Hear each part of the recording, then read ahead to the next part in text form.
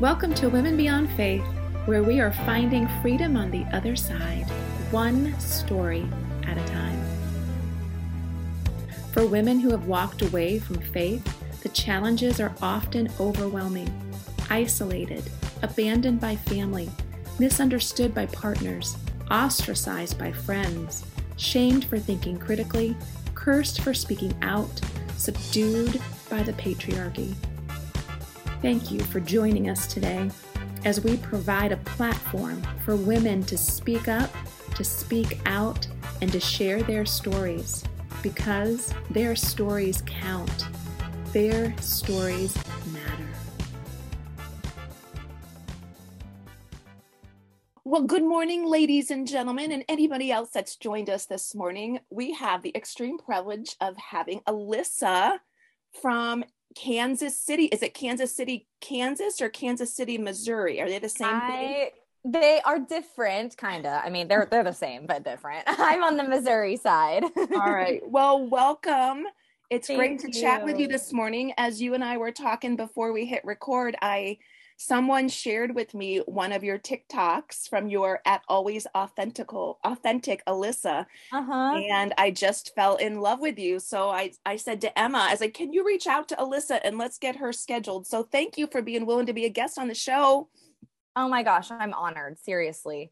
You were the first resource that I found when I first started questioning my faith. And so it just feels really, I don't know the word, like therapeutic maybe to be here. I don't know. It just feels really full circle for me. Wow. I tell you, podcasts were a life-giving resource for me when I was deconstructing. I don't know how I would have, I don't know how things would have gone had I not had that kind of like area for me to Yes. this Like kind of listening to real life people talking about their real life experiences that are so similar to your own. It's so helpful. Yeah, that we're not alone in this world and on this journey. Completely. So let's just start back at the beginning.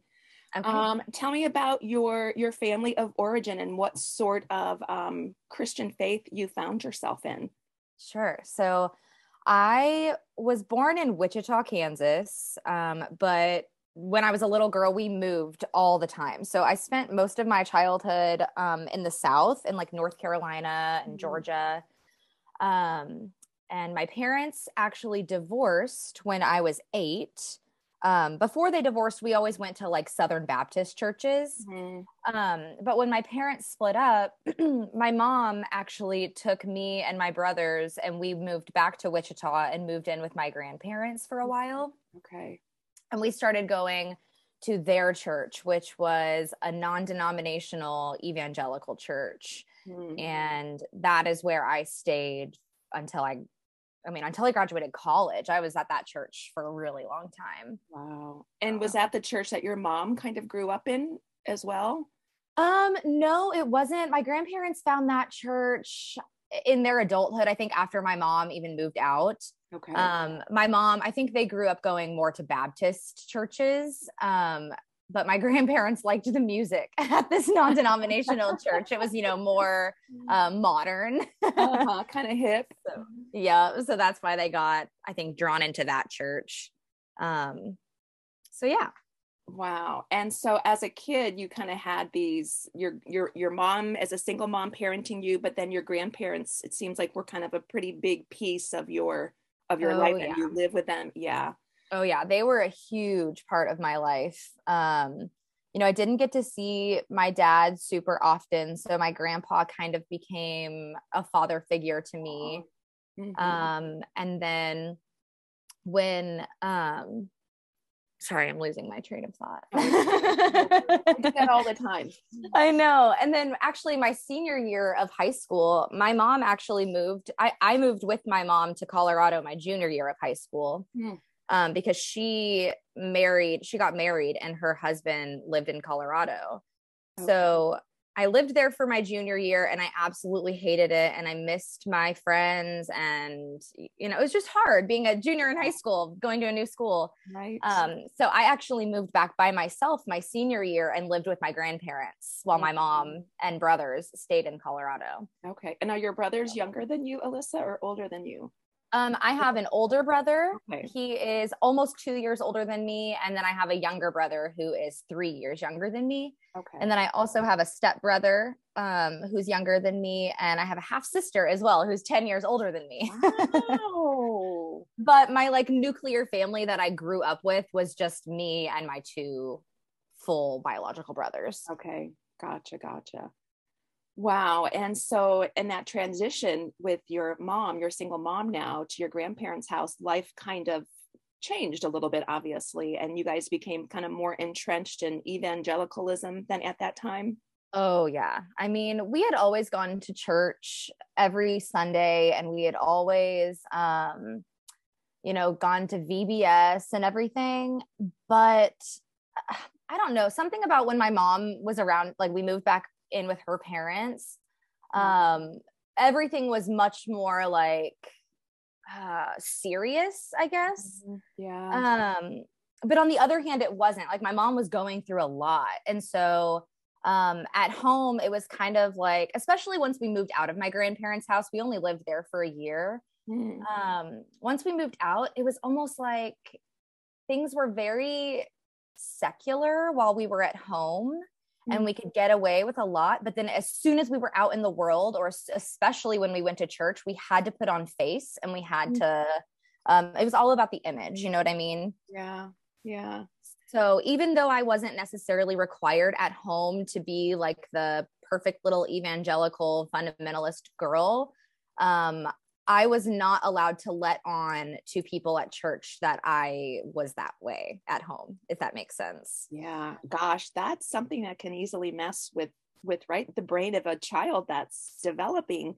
Oh yeah. It's been a lot to work through. Yeah, right. And showing up as our authentic self, and what does that mean, and putting on these masks, and yeah, that's some tough stuff from an 8-year-old. I mean, for me, I grew up in a home that was not religious when I was my formative years, which was, kind of unique, I guess. I mean, it was dysfunctional in many other ways. Yeah. And so I really felt like I was able, well, I mean, because of the other dysfunction, I did have to play the good girl, and do the right things, and follow the rules, so that my parents wouldn't have any means by which to blame me for the dysfunction of their relationship. So it was kind of a different, I guess, there's different ways by which dysfunction obviously enters our world.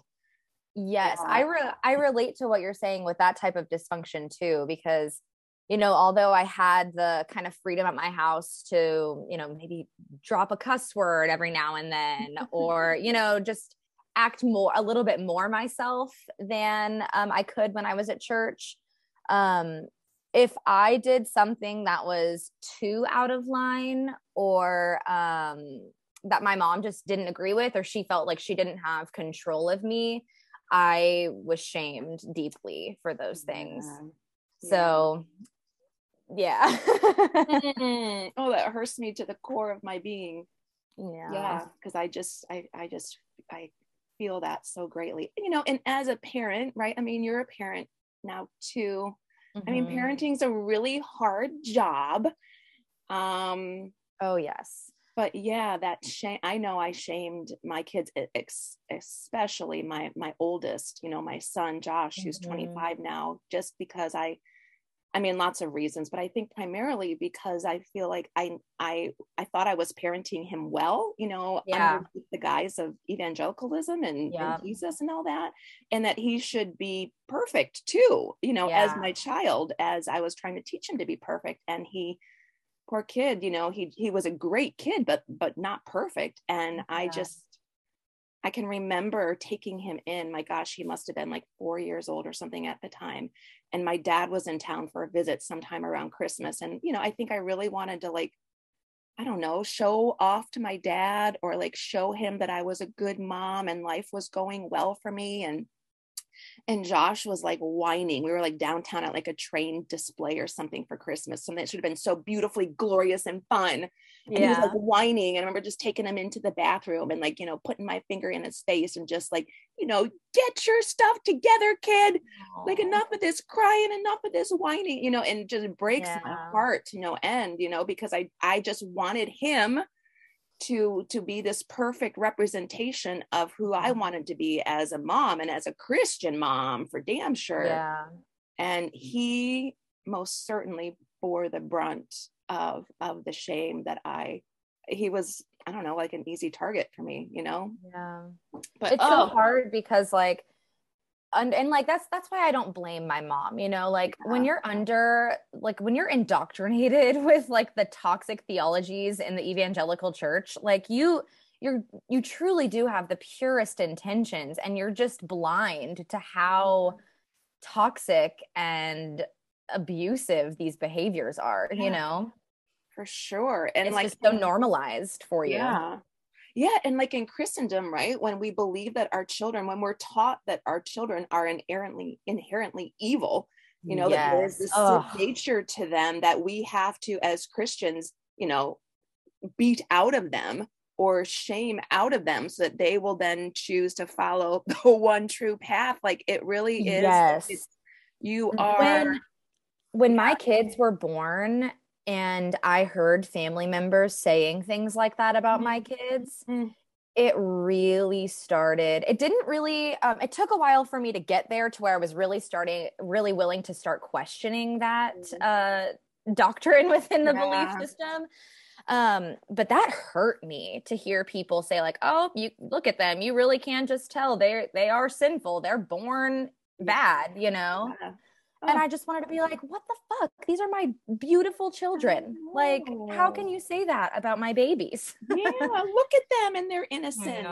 They are a huge reason why I was brave enough to finally be honest with myself, you know? Wow.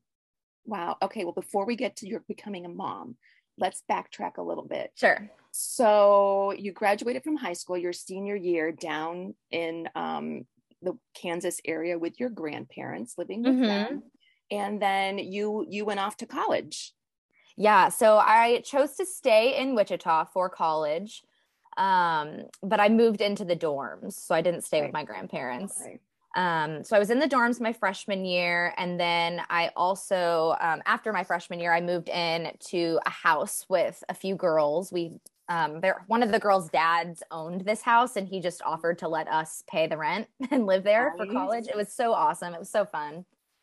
But all through college, I kind of still lived that like double life that was modeled for me throughout my formative years. Like I joined a sorority, and I would like go to parties, and I would have my boyfriend over, and he would sleep over. But then every Sunday morning I would go to church. Every Thursday night I would go to Christian Challenge. Every, I think it was Tuesday evenings, I went to small group Bible study. Wow. So I was really in it. And anytime that I would go to like parties or, you know, sleep over with my boyfriend, who's now my husband, I would shame myself. I'd just be like, why do you do this? Like, why can't you just dedicate your whole life to God? Why do you have to go to these parties? Why do you have to live of the world, you know? Yeah. Wow. I mean, and so you were placing the blame on yourself for not being able to kind of meet the standard. Were there any times, do you feel like during those years that you were like something about this narrative doesn't quite seem right, or was it always just kind of placed and directed toward you?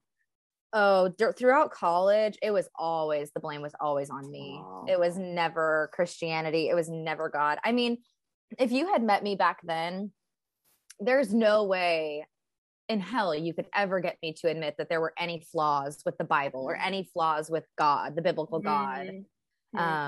There was no way. my whole, rock solid. Yeah. Even though I lived this like double life, like my whole identity, the only reason that I allowed myself to feel like I had any worth was because I was a child of God. Wow. So, oh my gosh, I'm so sorry. That's such a shit narrative. I know. And I didn't even realize how shitty it was when I was in it, you know? No. I mean, and like, for you, you know, who kind of grew up in the church, why would you Exactly. question that narrative? Like And I Yeah, wish God's perfect. I'm the sinful one. Yeah, you're the fucked up one, Alyssa. Exactly.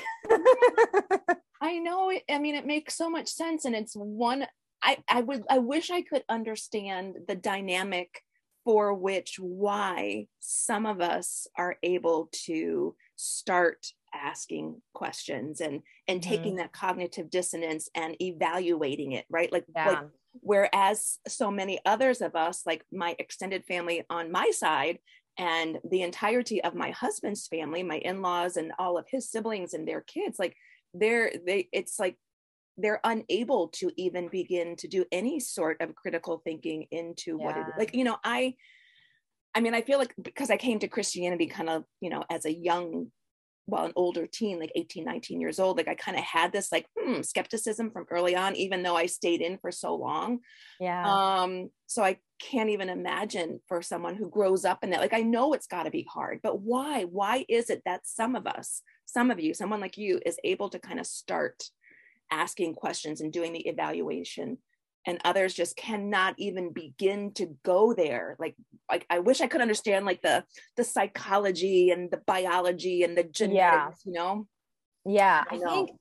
I think, you know, when I think about like people like my mom and my grandparents who are still just so deeply indoctrinated in it all, I think about how painful it truly would be for them to start being honest with themselves about that cognitive dissonance and those questions. Right. Because that would mean having to face so many mistakes and so much like time wasted. And I know for me, like it's been obviously not as challenging as it would be like for someone who like my mom, who's lived so much more life than I have. But I mean, there's a lot of shit that I had to face that I did when I was a Christian. And it's not easy to humble yourself and truly take accountability. I don't think that I ever truly took accountability when I was a believer. You know what I mean? Yeah. Interesting.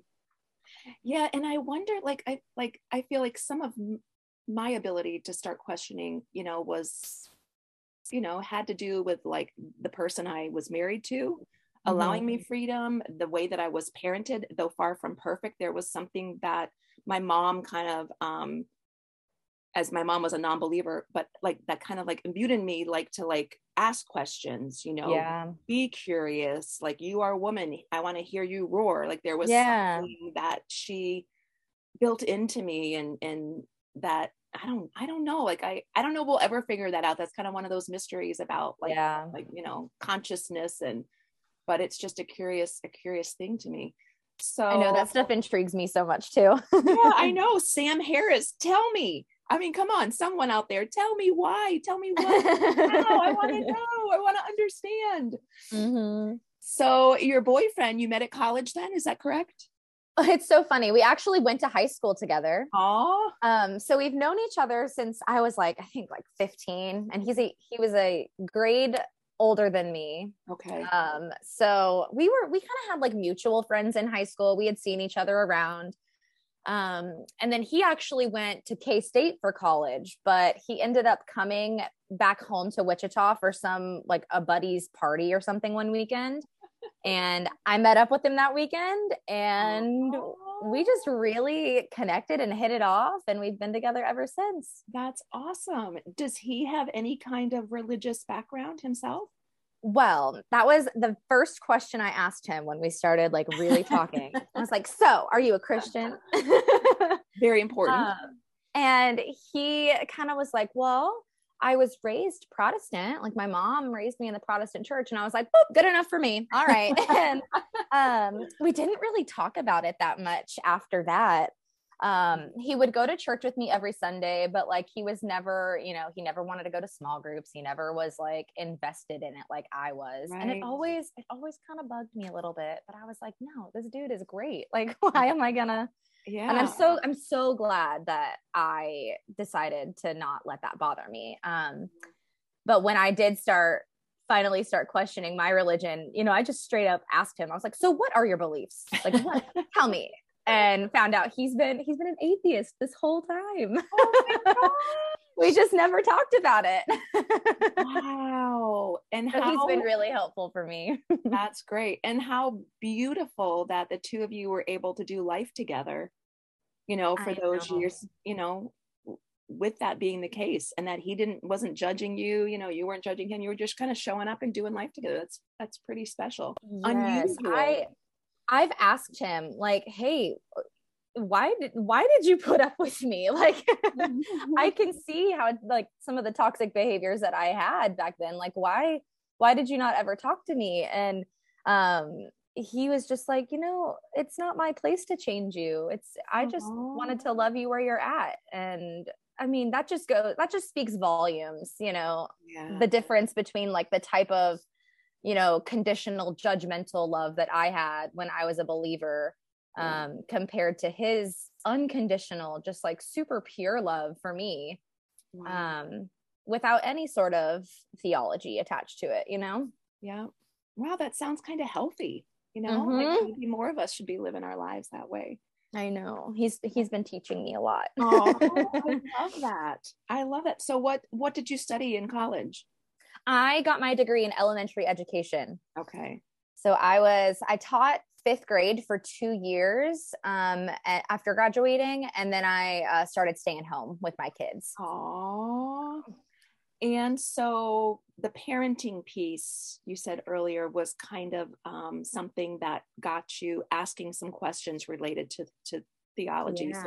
So, kind of describe for us kind of what you experienced and what that looked like for you. So, I mean, I had always kind of known that I wanted to raise my kids differently than I was raised, but I didn't really know what that meant. Mm-hmm. Like when I was little, my mom didn't let us watch Rugrats. We weren't allowed to say the word but. Like everything was very, very policed. Yes. And I just didn't feel like I was prepared for the real world. And so I wanted to figure out how to raise my kids to love Jesus, but also know how to function in the real world. And I didn't quite understand that disconnect yet. But I had my kiddos. I had my daughter in 2017 and my son in 2019. And I just, anytime, they would throw tantrums or, question my authority or anything, even as little babies, when they didn't even have the, developmental, they weren't even developmentally ready to tell me, to communicate anything other than with temper tantrums. Yeah. I would just get so triggered. I mean, my anxiety would go through the roof. I couldn't keep it together. And I had no idea why. Like, and, the advice that I got from, my mom and my grandparents was just, that's just part of being a parent. Like, it's just really hard to stay patient with those types of behaviors. But then I started kind of researching and learning about gentle parenting, which is where you don't ever shame your child for the emotions that they're feeling. You validate those feelings. And you say like, oh yeah, it's okay. You can be mad right now. Like you can be mad all you want, but I'm sorry, we can't color on the wall, like validate the feelings and then keep the boundary. That's so healthy. Yeah. So as I was learning to parent like that, I started realizing that is not how I was parented at all. And so through another event that happened, which I'm willing to talk about if you want me to, I ended up getting into therapy and I learned even more about how to break all that down with the parenting. Wow. Therapy was a huge help for me. Yeah, that's great. Was that the first time in your life that you had entered into therapy? Yeah, I mean, I did like the court ordered therapy after my parents divorced and all of that, because my parents' divorce was very, very traumatic for me, for a multitude of reasons. But I don't think the therapy that I went to as a kid was legit, because they didn't help me work through anything. So when I started going to therapy about a year or so ago, that really is the first time that I went to therapy and really got something out of it. Wow. I mean, it's hard to find a therapist oftentimes that you can work well with. Number one, Yeah. I you know like I've been to therapy a few times, and my favorite therapist was a woman who was and still is deeply into Christendom, but and at the time that I went to see her, she was a lifeline for me, and she helped me get through some really hard days. And I just got lucky. She had come highly recommended to me by a friend whom I respected greatly. And she really worked well for me. But then I've tried a few times afterwards since I've been a non-believer. And I just have had a hard time really connecting. I think my bar is much higher these days, and I'm not willing to put up with this bullshit. And and I'm more likely to I found myself the last time about a year and a half ago, I was so sure I needed someone who specialized in religious trauma. I was so convinced I had to work through this shit. And so I dug deep and hard to find someone whose specialty was in religious trauma. And she was a lovely person, but I found myself so quickly, trying to make her feel good about herself. Oh no. Wait a second, Leslie, and here I go again. Leah, here you go again. Have you learned nothing in your life? And so I kind of, held out with her for 6 months, hoping something would change there on one of our sides. And it just was I can't, nope. So I have, so anyway, I'm so grateful that you found someone that has been good and true and able to help you work through some of your shit. I got so lucky because, it was during the thick of COVID. Yeah. When I finally decided okay, it's either therapy or I don't know what's going to happen to me. Yeah. So I just got online and I did the online therapy, and you fill out a questionnaire and they connect you with someone who they think might be a good fit for you. And I mean, I had just an immediate connection with her. And if I were still a Christian, I would totally say it was a God thing, because I was just oh my gosh, I'm so thankful that the first therapist that they connected me with was who I needed to be with. You know what I mean? Great. So yay. So was that about the time that you kind of started asking some additional questions related to? Oh yeah, it started pretty fast. Once I started therapy, so what happened that got me into therapy is my older brother has had an addiction problem since I was 12 and he was 14. I mean, he's been in and out of rehab, never successful,y and our family has just been through a lot trying to help him with his addiction. And there was a time, I think it was in 2020, when he hit his rock bottom. And he was in the hospital, and I was the closest family member. I was 3 hours away, but I was the closest family member. So I drove out to him, and it was a very, very traumatic experience. And he's okay. I'm so thankful now. He's I think 6 months clean now, and is, he's doing better than ever now. But I remember talking with my mom, and my mom was just saying if he would just come back to God, this addiction would leave him and he could live such a fulfilling and happy life. And I was just yeah, but Mom, where the fuck is God? Yeah. Because there's so many people who have been healed from their addictions, and we've been doing this for over a decade now, and I can't watch my brother go through this anymore. I was where is God? And so I felt so distanced from God, and was just is he even here? Does he even care that we're going through all of this? Wow. And so that's what got me into therapy. And I worked through some of that, but I wanted to talk with her, more about some personal stuff.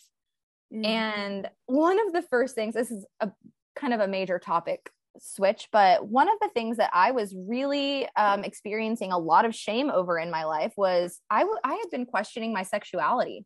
Oh, yeah. And so I very hesitantly started talking to her about it. I was So I'm married, but I think that I might be attracted to women too. and, and I expected her to just be like, whoa, okay.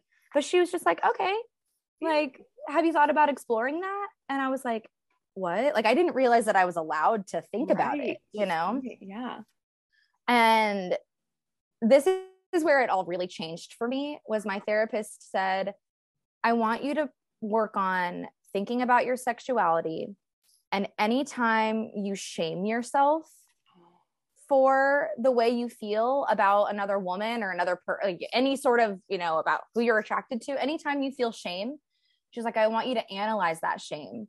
And do you feel shame because you have a personal issue with the behavior that you are doing, or do you feel shame because someone has instilled that shame in you? Oh, yes.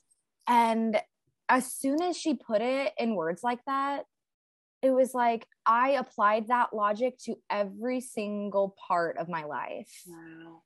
And soon I traced everything back and figured out that every little ounce of shame that I ever felt about myself or my life or anything came from Christianity. Aww. And it was just like a, whoa, like really? I'm going to have to do this to get to the point where I actually like myself. Yeah. So it was a big, and I remember telling my therapist that I was like, you know, I think, I figured out why I feel so much shame about everything that I talked to you about. And she was like, really? Like, what do you think it is? And I was like, I think it's my religion. And she was like, oh boy. Wow. So yeah, that's deep. Yeah. Goodness. And this was just like, this has been within the last year, right? Oh yeah. It's been fast. It's been really fast.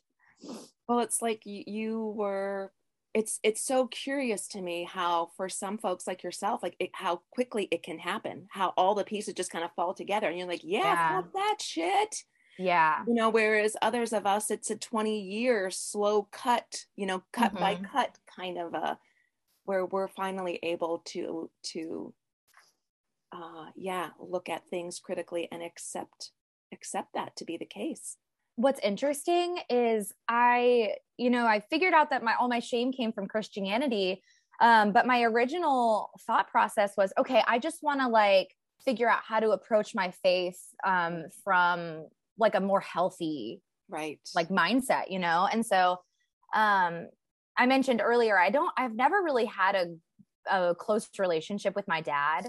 Yeah. A lot of it's been really rocky, but you know, a lot of that some of it was his fault, but a lot of it wasn't. A lot of it was things that my mom had told me about him that, you know, I just took as truth, and just chose to distance myself from him. But when I started questioning Christianity and figured out that the root of my shame came from my religion, I was too scared to ask my mom any of the questions I was having. But I reached out to my dad, and, you know, I wasn't willing to question the character of the biblical God yet, but I was willing to start questioning the like accuracy of the Bible. Wow. And so I texted my dad and I was like, hey, I have some pretty random and deep questions for you. And the first question that I asked him was about Adam and Eve. I was like, so, you know, Adam and Eve were placed in this garden. God told them not to eat the fruit from the tree of knowledge or whatever. Eve did it anyway, and thus sin was created. Humans suck now. And I was like, Dad, do you think that, say Eve had resisted the temptation, do you think that the temptation would always be there for generations and generations, and like eventually someone would just fuck up and we would have a fallen world? And he was like, well, yeah, probably. Like, and my dad is still a believer. He's not religious at all. But he does still believe in God and does still believe in Jesus. And so he was like, yeah, I think that eventually someone would have, you know, been tempted by the devil and we all would have fallen. And then, you know, that for me was just like, well, if God knew that this was going to happen, like, you know, it started breaking open some of that cognitive dissonance for me. Wow. And I just remember, you know, I had all these questions, and he asked, he was like, so what is prompting you to ask all these questions? And I was like, well, you know, Dad, I feel like I've always kind of had questions, but I've never really had a safe place to ask them. Mm-hmm. And he was like, hey, I just want you to know that it's okay for you to question everything and define your own happiness. Aww. And that right there, getting that like parental like permission. Yeah. And I've told him this. I was like, that changed everything for me. Wow. To like really not only ask questions about the accuracy of the Bible, but to also start questioning the character of God. Yeah. And I had my dad write those words out in his handwriting, and I plan on getting it tattooed on my arm this year. Gosh, Alyssa, that is like so beautiful. You know, kind of like an about face in that like relationship piece with your dad. Oh yeah, I love that. I'm so thankful. Like this deconstruction journey, you know, I've lost a lot, and it's been so painful on so many levels, but I have been getting closer to my dad, and that is something that I have longed for my entire life. And I'm probably going to get emotional. But he has just been so unconditionally there for me. Aww. Doesn't judge me for the questions that I ask, and doesn't judge me for the process that I'm going through. Wow. He's just there for me. And I've never experienced that. Any sort of advice that I've sought from role models in my life growing up always came with like some sort of like, you know, like, it's okay to question, but you must make sure that you come to the right conclusion, that you must come to the correct answer that I need you to come to. Right. You know, and I just don't feel any of that pressure from my dad. Oh, that's so so it's been really healing for me to cultivate that, like that relationship with him more. I love that. I love that for you. I love that for your little family, for like your kiddos. Thank you. And that, I mean, my dad passed away like unexpectedly very quickly about the time that, and when I was kind of in the middle of starting my deconstruction process. And my dad was a total rebel, like my entire childhood, from like his 20 to 40 years old time, the 2 decades that he would have been like trying to raise me as his child. And I hated my dad as a teenager. You know, he did not show up for me on a regular basis, but he always was this authoritarian figure trying to tell me how I should live my life, even though he was not a Christian during those years. But then he found Jesus my freshman year of college. And, you know, he was somebody who ended up getting baptized multiple times. And anyway, like he was all in, you know, I felt like he was all into the faith. And like, there's just been so many days, and there were so many days and so many questions that I wanted to ask him. And like, Dad, how do you square this in your brain? Yeah. You know? And it's been one of the largest vacuums, I feel like, in my life, that I have not had that safe person, kind of like I'm hearing you talk about, you know, how you've been able to manage this with your dad. And I'm so grateful that you have that, and that you guys are able, because my dad and I, we worked through a lot of our shit from those years, you know, but none of it we kind of bonded over our mutual Christendom, you know. And me leaving the faith, like I just imagine these conversations that we would have been able to have, and how could I have helped to reason him out of his faith? You know, what would those conversations have looked like, and what would his answers have been? Some of these questions. And I remember when he passed away, I was so hopeful that there was a heaven, you know, and that there would be a day that I would be able to see him again. And anyway, that giving that reality up, that I'm never going to see him again. I can just imagine these conversations, and it's kind of nice in a way, I guess. I can kind of imagine that they would go as lovely as yours have been going with your dad. As lovely as they've gone with my dad, that's been quite the opposite with my mom. Gosh. And so you have broached then some of these topics with your mom then over the past year, huh? You know, I think honestly, I think it was a mistake to talk with my mom about these things. Yeah. But, you know, I wouldn't take it back because, you know, it's really kind of helped me realize that I needed to put some distance between my mom and I. I've always been so close with my mom. I mean, so close. I've always told her everything. So when and she lives near me, she lives in my neighborhood. So I see her often, and, you know, she would come over and play with my kids. I would go to her house, and she has a bunch of toys at her house for the kids. So, you know, I was there. I'd see her at least once a week. And when I started questioning my faith and like believing different things and struggling with different things, it started to become really, really challenging for me to be around her. Because I just felt so anxious not being able to talk to her about the things that I was going through, and just like being so worried about what she was going to think about it. And so I very slowly started telling her that I was questioning Christianity. And, you know, I told her, like, I no longer believed in hell. And I told her that I thought it was complete bullshit that my kids were inherently bad, you know? Like that I did not believe in that doctrine anymore. And kind of started opening up to her a little bit about how I was like severely traumatized by my religious upbringing. And, you know, she was just like, it's okay to question, Alyssa, I'm here for you. But then I ended up having a pretty big conversation with her where I was just like, Mom, you're not going to understand this, but I'm going to tell you anyway. I am an atheist now, and I'm severely hurt by the church. I disagree with so much of what's taught. And I, you know, like I went into a lot of detail with her about the ways that I'd been hurt. And, you know, she told me she loved me unconditionally, but she also told me that she believed I was being controlled by the devil and that I was going to be going to hell. And, you know, hearing that shit from your mom does not feel good. No. Just like, do you not think that I am a smart, intelligent human being who's capable of thinking and making decisions that are best for me? Like, you really think that this is just the devil in me?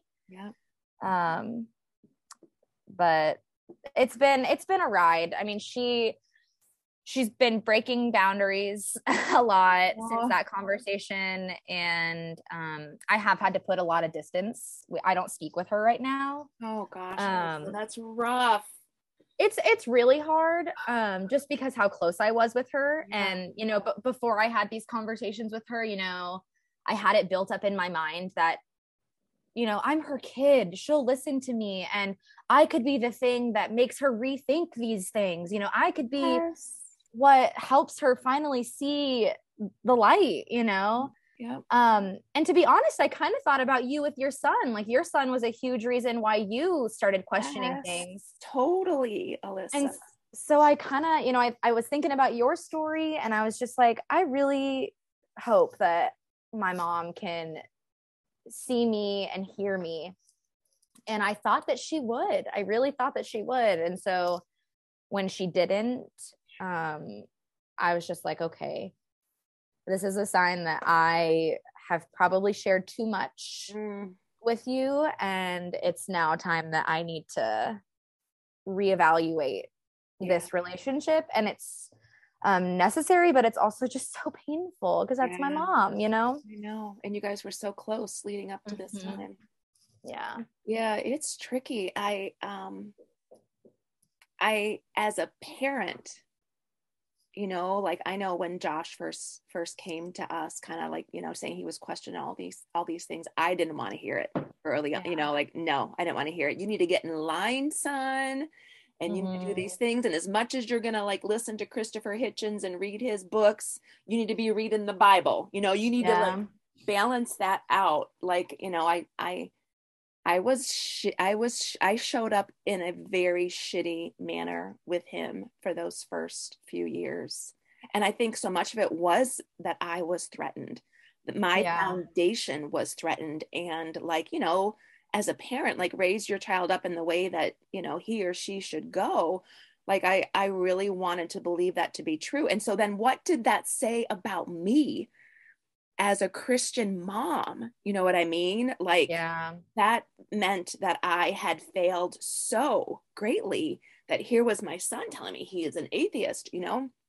Yeah. And fortunately, you know, when I finally found a space where I was not so threatened, you know, and I was able to kind of start looking into some of the resources that he recommended for me to look into, you know, here I am, you know, it didn't take that long. Yeah. And I have the utmost respect for my kid, you know, I mean, and the fact like how, like the feelings that you're feeling, Alyssa, right now, like from your mom, like I know my kid felt, my Josh felt that similarly, you know, but I was just so threatened by him. And I'm assuming, you know, that's a big part of what your mom is feeling, because she's so convinced that she has the truth, you know, this foundation, as was I.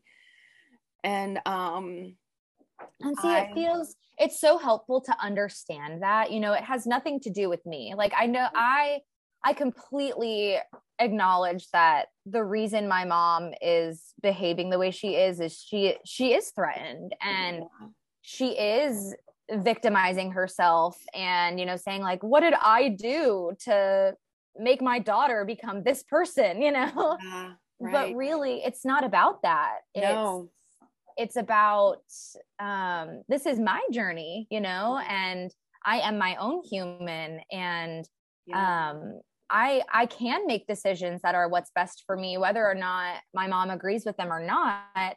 And, you know, she's not to a point in her life where she's ready to listen and really hear the things that I'm saying. And that's okay, because I wasn't, you're not ready to hear it until you're ready to hear it, you know, and you're not ready to accept it until you're ready to accept it. And nobody can force you to get there. And I think once I dropped that mindset of like, maybe I could be the thing that will help my mom see things, like once I dropped that, it became, you know, I had to go through a lot of grieving, and I still am grieving to an extent.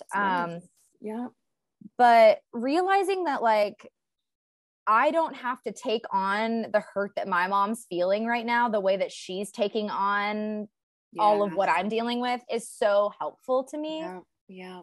And all I can do is just hope that one day she gets to a place where she's ready to start confronting her own traumas and her own wounds and start taking accountability, you know?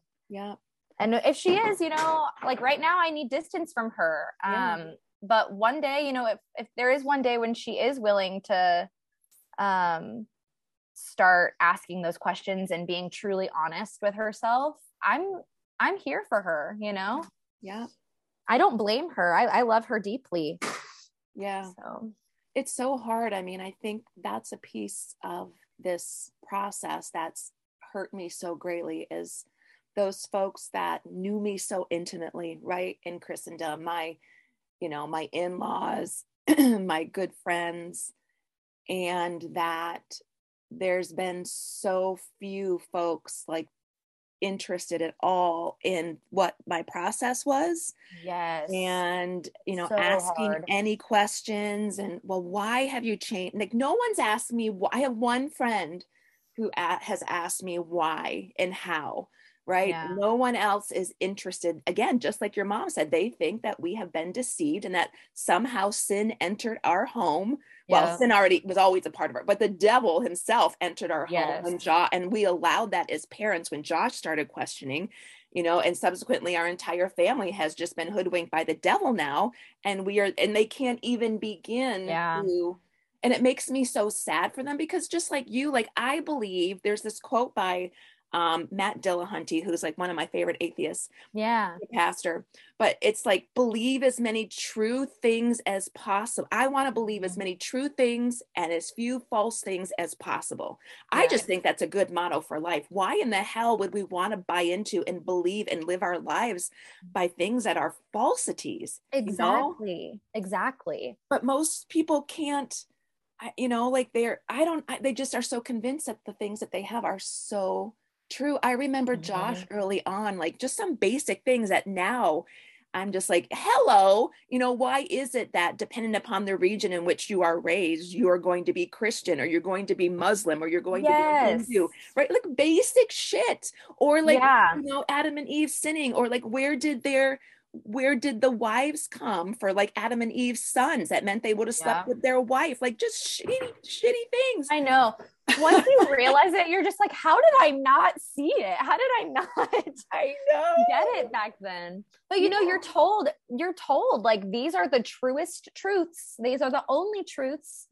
And then, you know, the church also puts in your mind that anyone who like questions it, like, they're stereotyped as like the devil's got a hold of them. They're choosing to, like, when I first realized that I was an atheist, I was like, holy fucking shit. Because I truly thought that atheists knew that God existed. They were just choosing to deny him because they wanted to live in sin. That's what I thought an atheist was. And then when I realized I was an atheist, I was like, oh, no, I'm still me. I just don't think that theology gives me answers to life questions. You know what I mean? Yeah. And so I had to like really learn to accept that part of myself. Like, it's not like you can't choose what you do or don't believe, you know, like, no, it's not my fault that I don't believe a God exists. I mean, sure, there's a possibility, like no one knows. Right. But I don't have evidence to believe that God exists. So why would I base my whole life around the Bible when it hurts me, when a lot of its doctrines are toxic for me? I know. Yeah, you cannot unsee what we've seen, you know, like I cannot ever put all those things back into a box again and lock them down in the basement, you know, like, and it's hard sometimes to like understand that and be able to, for me to like to put it to words when I'm talking to someone who is kind of like, oh, it's a choice to believe. No, it's fucking not a choice to believe. And then like we've experienced, and I think like so many people in Christendom, like all this trauma associated with it. I mean, whether we're women, and the misogyny or the shame piece for me has been so crucial and so critical. And like, fuck that shit. I've got nothing to be ashamed by, right? Like, no, I am a fucking badass woman showing up in this world, doing the best damn job that I can do. And I can't always show up and be amazing, you know, like some days I want to go take a nap all fucking day long, and that's okay. And like, there's just such this freedom that comes with shedding all of that shit. And I like to hope, you know, I don't know, I've thought, like you thought too, that people are going to want to ask questions, and they're going to want to listen to my story, and they're going to start asking the questions. But they've already been told what to think about us and who we are, you know, and they're not doing that. And so now I just kind of, I don't know, I just kind of show up, and, you know, I think I'm kind of awesome. My husband's kind of awesome. My family's kind of incredible. And we just show up in all our beauty. And like if you want to, like, I just hope we just are doing mind fucks with everyone. Like, how can they still be so nice? How can they still be so kind? And that maybe that will somehow get them to become better versions of themselves as Christians. But thus far, that has not been the case. We have received much criticism, and I think that piece of Christians believing that they're inherently bad and sinful is probably one of the biggest things that makes it hard for them to understand us. Yeah. Because like, I I don't think sin is real. It was a made up thing by man to explain why we make mistakes. But I think like, you know, we don't sin, we don't make mistakes. We just learn lessons. And if you're willing to analyze the behaviors that you had and you're like, oh yeah, when I did that, it hurt my friend. So I don't think I want to behave that way anymore. Or, oh yeah, when I did that, I felt really bad about myself. So I think that's something that I don't necessarily need to be doing in my life. So then you take action to change that. And thus you're no longer entrenched in that quote sin, you know? Like we're just willing to live our lives without judgment. And when you're not judging yourself, it's so much easier to change your behavior when it's necessary. Yeah. So but how they get stuck in the, oh, what does God think of me? You know? Yeah. The shame. It's impossible to have a conversation, you know, with folks with that mindset because, and I know they're always like praying for me. You know, I have one of my aunts, one of my dad's sisters, who is one of the only ones that like regularly contacts me. And she's super into Christendom still and believes that she has all the answers, but she's kind of like the token aunt that'll show up and like check in with her, you know, atheist niece. But she doesn't ask any of the questions, but she still loves me so well. And like, I desire that, you know, from everyone, but I know they're all judging us and judging me and praying for us to see the light. Like I used to be involved in this every Tuesday morning. My Christian aunts, my dad's 5 sisters had this like prayer group time that we would do at the same time together. And we would text each other different things. And I joined that. I don't remember for how long, for a couple of years, maybe, while I was trying to like hold on, like maybe I just need to pray more, you know, and I remember the sorts of prayers that I was praying for my son and for my husband during those times. And, you know, so I know the means by which they're going about this thing, trying to pray us back into the kingdom and setting up boundaries so that the evil, you know, the contagiousness of the devil amongst us is not, you know, gonna like enter into their worlds. But it's very painful still for me. And I mean, I think that's, I think it's okay to feel that pain and to be saddened and to still grieve that, those relationships and that wanting them to hear me and to know me fully. Like they fucking knew me then and they loved me deeply, you know? And then this one thing changes and now it's like, they see you in a whole different light, you know? So much conditional love and, but anywho, so how has in the last year, how has life changed for you? Like your relationship with your spouse, parenting your kids. Are you still a stay-at-home mom at this stage of the game? So I realized that I never really wanted to be a stay-at-home mom. It was just what you were supposed to do. Yeah, that's what I was supposed to do. Yeah. So that's what I did. And I honestly, I don't even know if I was meant to be a teacher either. That's just something that I'm good with kids. So why not? But I am currently working part-time. I'm working at a retirement home, which is so fun. And then the other half of the time I am home with my kiddos. Okay. So it's been a good balance. I do think I will go back to teaching. And then I hope to get my master's. I want to go back to school for counseling. Oh, wow. And I actually have thought about becoming a therapist with religious trauma as my specialty. Well, wow. Look at you go. Yeah. Fantastic. Thank you. Yes. I think since leaving religion, I mean, obviously there's been so much hardship, like, you know, digesting everything that you have to unlearn and relearn. But I have never been happier at the same time. Everything just feels more authentic. Like I feel free to be myself. And I feel that I don't feel the need to try to keep people in my life who don't want to accept me for who I am. I kind of mentioned this earlier, but like I'm learning to like how to genuinely love my husband. Because I think when I first got married, you know, we got married so young. I was 22 and he was 24. And I mean, we were pressured into getting married by my parents, my mom and my stepdad. And we had no idea who the fuck we were, let alone like who we were as individuals, let alone how to be like spouses to one another. But I think, you know, since leaving religion, I've been, you know, unlearning all of the gender roles and I mean, that gender roles were huge in my life.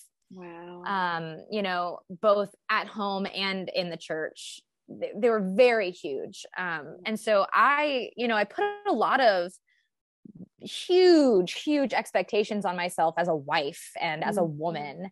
And I've kind of, since leaving religion, have realized that like, I don't really identify with a lot of what a woman necessarily is supposed to be like in society.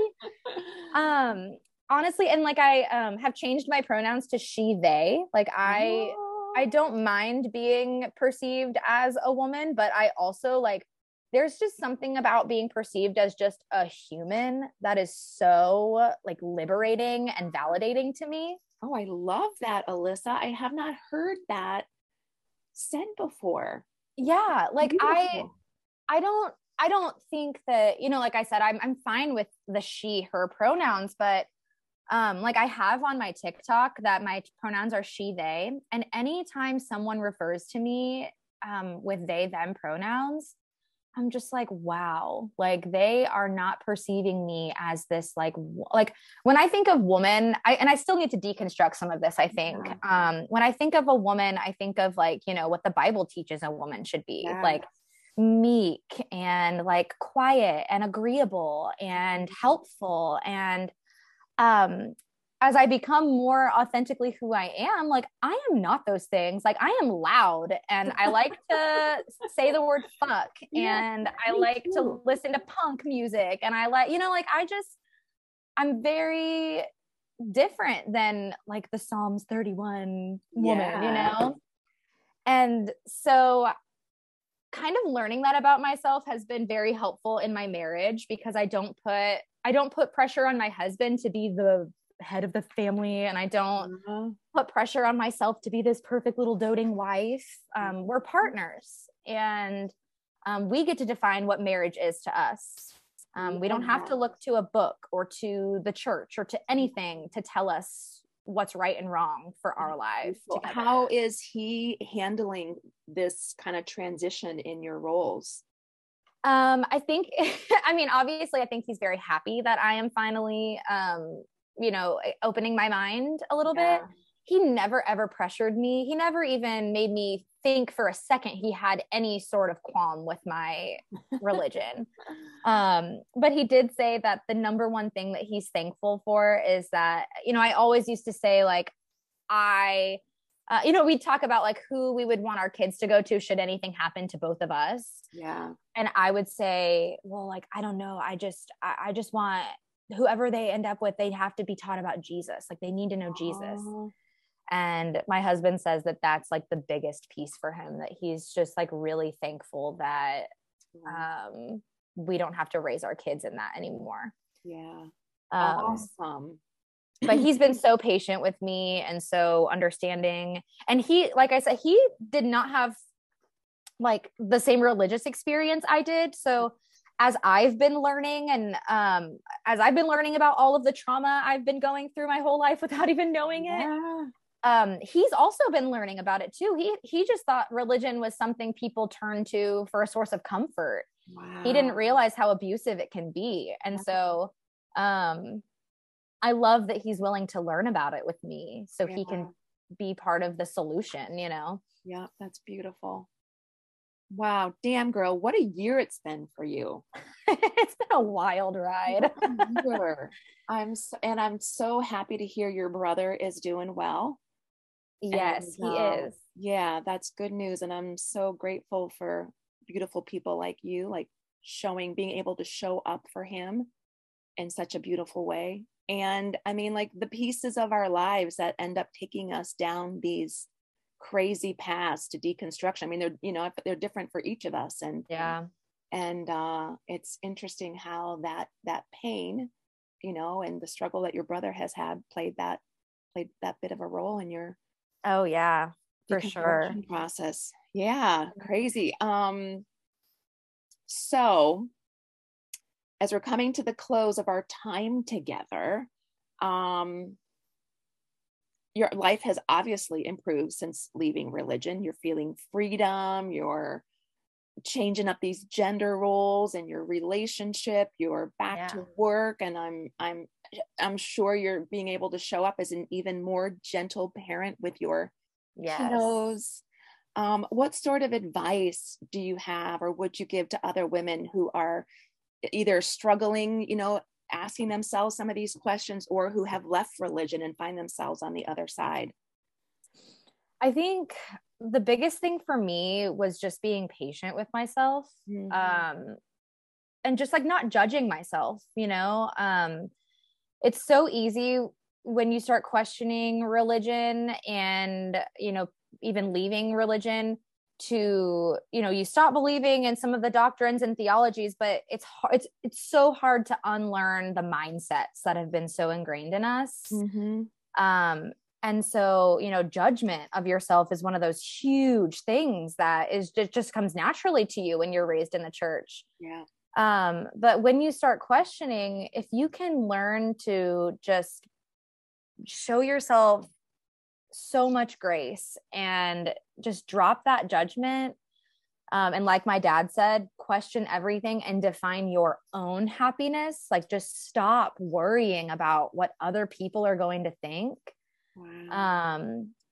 I think as long as you have pure intentions and you're not afraid to be like truly honest, like you're going to end up where you're meant to be as your most authentic self. And you're not alone. Like, it feels like you are, because your whole community and maybe even your whole family believes something totally different, and you might think they would never have the questions that you're having. But I just know it's been helpful for me to know that I'm not alone. There's other people out there who have been through this. And you're not crazy. They're going to try to gaslight you and tell you that you are, but you're not. You're not crazy. Yeah. And we're not, that's great. Yep. We're not alone. Oh, yeah. Amen. I mean, so you guys have obviously not been going to church for the last year or so, right? Yeah. So I actually, when we got married in 2016 in Wichita, and then we moved to Colorado right after we got married, for just a couple years. So my daughter was born shortly after moving to Colorado, and I did not want to take her to a nursery where I didn't know anybody at the church. So we kind of stopped going to church in like 2017. But I was still, you know, like praying and listening to worship music and reading my Bible. And I would tune in online sometimes to a service. I would always go at Christmas and Easter. But then when we moved to Kansas City in 2018, and then had my son in 2019, I was like, okay, I'm not going to another random church. You know, my family was trying to get me back into church. But then after my second baby was born, I was like, nope, same thing. I'm not going to take him to a nursery where I don't know and trust the people that would be taking care of him. And then COVID happened. And so obviously no one was really going to church then.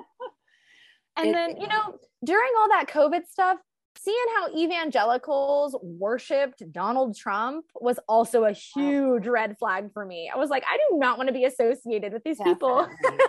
Yeah, hell no. I know. No. And I tell you, it's true what they say, right? Like when we stop having that regular church attendance, like I remember people, you know, when we would go at these phases where we would like leave a church because the pastor had another affair or whatever, you know, we would go these spouts of time without going to church. You know, there were friends of mine and family who would be like, you guys need to find another church, you know, because like they know that, you know, when you have that distance between you and you're not getting, you know, those theological preferences that are being preached at you from the stage are not happening, and you're not singing the songs to kind of confirm the things that they're telling you, and you put that distance between you, that there is a greater likelihood that you will kind of like, okay, life's not bad. Look at this. You know, I didn't get struck by lightning here. Like, it's not bad. Yeah, exactly. Yeah. Exactly. So that could have been the beginning of the end for you, Alyssa, with that not going to church thing. You just start learning to think for yourself, you know? Yeah. It's dangerous in Christendom. The worship piece at church was, I think, the huge thing that kept me going back. Like the music. I always really connected with the music. Yeah. And I've since learned, I saw this video where this girl was on TikTok, and she's actually become my friend since I started sharing my story on TikTok. Her name's Christy. But she made this video about how she believed worship was immoral. And I was like, whoa, what does that mean? And she talked about how, you know, when you're singing these worship songs, you know, a lot of the songs are like, I am nothing, I am broken, I need you. Like, you have to diminish yourself down to nothing in order to exalt your God. Yeah. And when I realized that, I was like, yeah, there's no way in hell I'm ever going back to church. Wow. Like, I was just abusing myself the whole time I was worshiping and called it, you know, connecting with God. Yeah. Such manipulation, you know? Oh, I know. There's this woman, she used to be like the worship leader at the last church that we went to. And beautiful, very talented, like former model. Anyway, she has since gone to this huge mega church. My church was a mega church, but she moved to this huge mega church out in Colorado Springs, I think, somewhere. And she has recently started this hashtag, and I think she's writing a book, something like Raised to Stay, I think is the hashtag, Raised to Stay. So she, you know, and I'm just like, that is such a bunch of shit. So, you know, she's a master manipulator up there on the stage, you know, and does the job fantastically.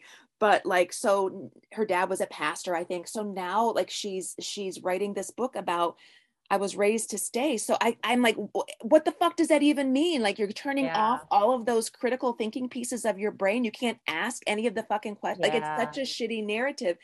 Anyway, like, I'm still friendly with her and I still follow her, but like, it's the exact opposite of how we were, how we evolved as, you know, as human species. Like, no, it just makes me so sad for her as this beautiful, strong woman coming out with this shit narrative or believing this shit narrative. Anywho, I agree with you with the worship piece. That's just, I love that too. And yeah, why did I love that about? Yeah, you are a piece of shit, Leah. Sing it again. Right? Like, why? And those were like my favorite worship songs, just like the self-loathing ones. Like, it's just, and it makes me like, you know, you look back on that time that you spent and you thought that like worship and prayer and spending time in your Bible was like the most important thing that you could be doing, and going to church. And now I look back at it and I'm just like, I like mourn the time that I could have had, you know, like I hate that I didn't get the childhood that I deserved. I hate that I believed that the most worthy thing that I could do was to just shit talk myself and believe that I was nothing and exalt this narcissistic, abusive God. Like, I wish that I could have that time back, but that's why I feel so passionately about talking about it now, because people don't realize, you know, what they're putting themselves through. I know, when they're in it. Yep. And girlfriend, you are 27 years old. And I mean, it just brings me like chills, you know, to know that you are out, you are becoming the healthiest version of yourself. You're going to be able to parent your children in such a better means. You are bringing this true life and love and freedom, you know, speaking that into the world. And I totally get that regret over years, decades wasted. But here we are today, right? Almost 2022, and we're continuing to learn how to show up in all of our awesomeness. And that I don't know, that positivity, that beauty, that truth telling that we're bringing to the world. Like I feel similarly, like it's powerful.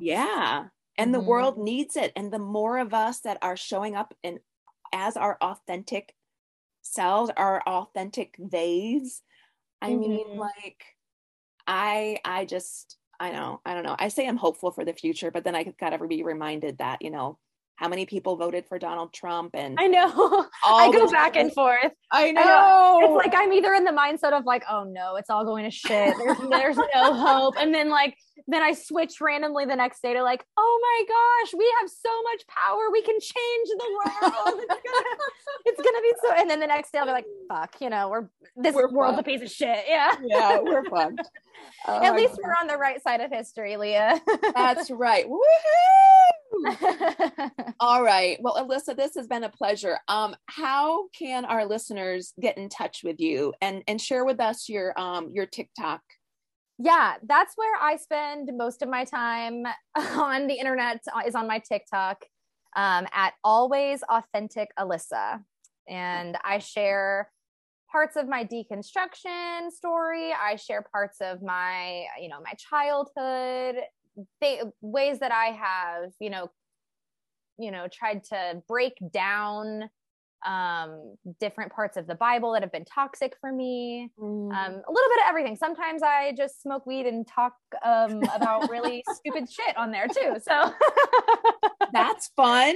Yeah. Weed has been a very good medicine for me in the evenings. Oh, I love that. I am a nurse. I'm a new nurse. And so it's against our policy, you know, like in order to keep our license, we're not allowed to smoke weed.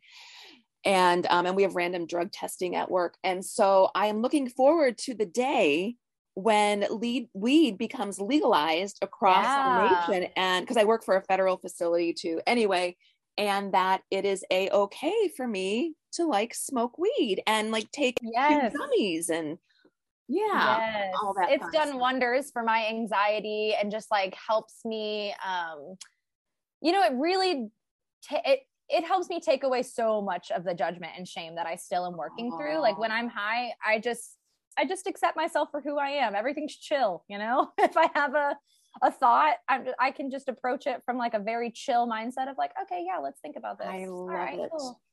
I love it. So it's very healing. Love it. Well, young lady, this has been a treat and a treasure. Yes. Thank you so much for having me. Yeah, I will be in touch and I'll let you know when the episode's going to air, and we'll touch base in the future. Perfect, Leah. That sounds great. Thank you so much. Have a great day, Alyssa. Bye-bye. You too. Bye.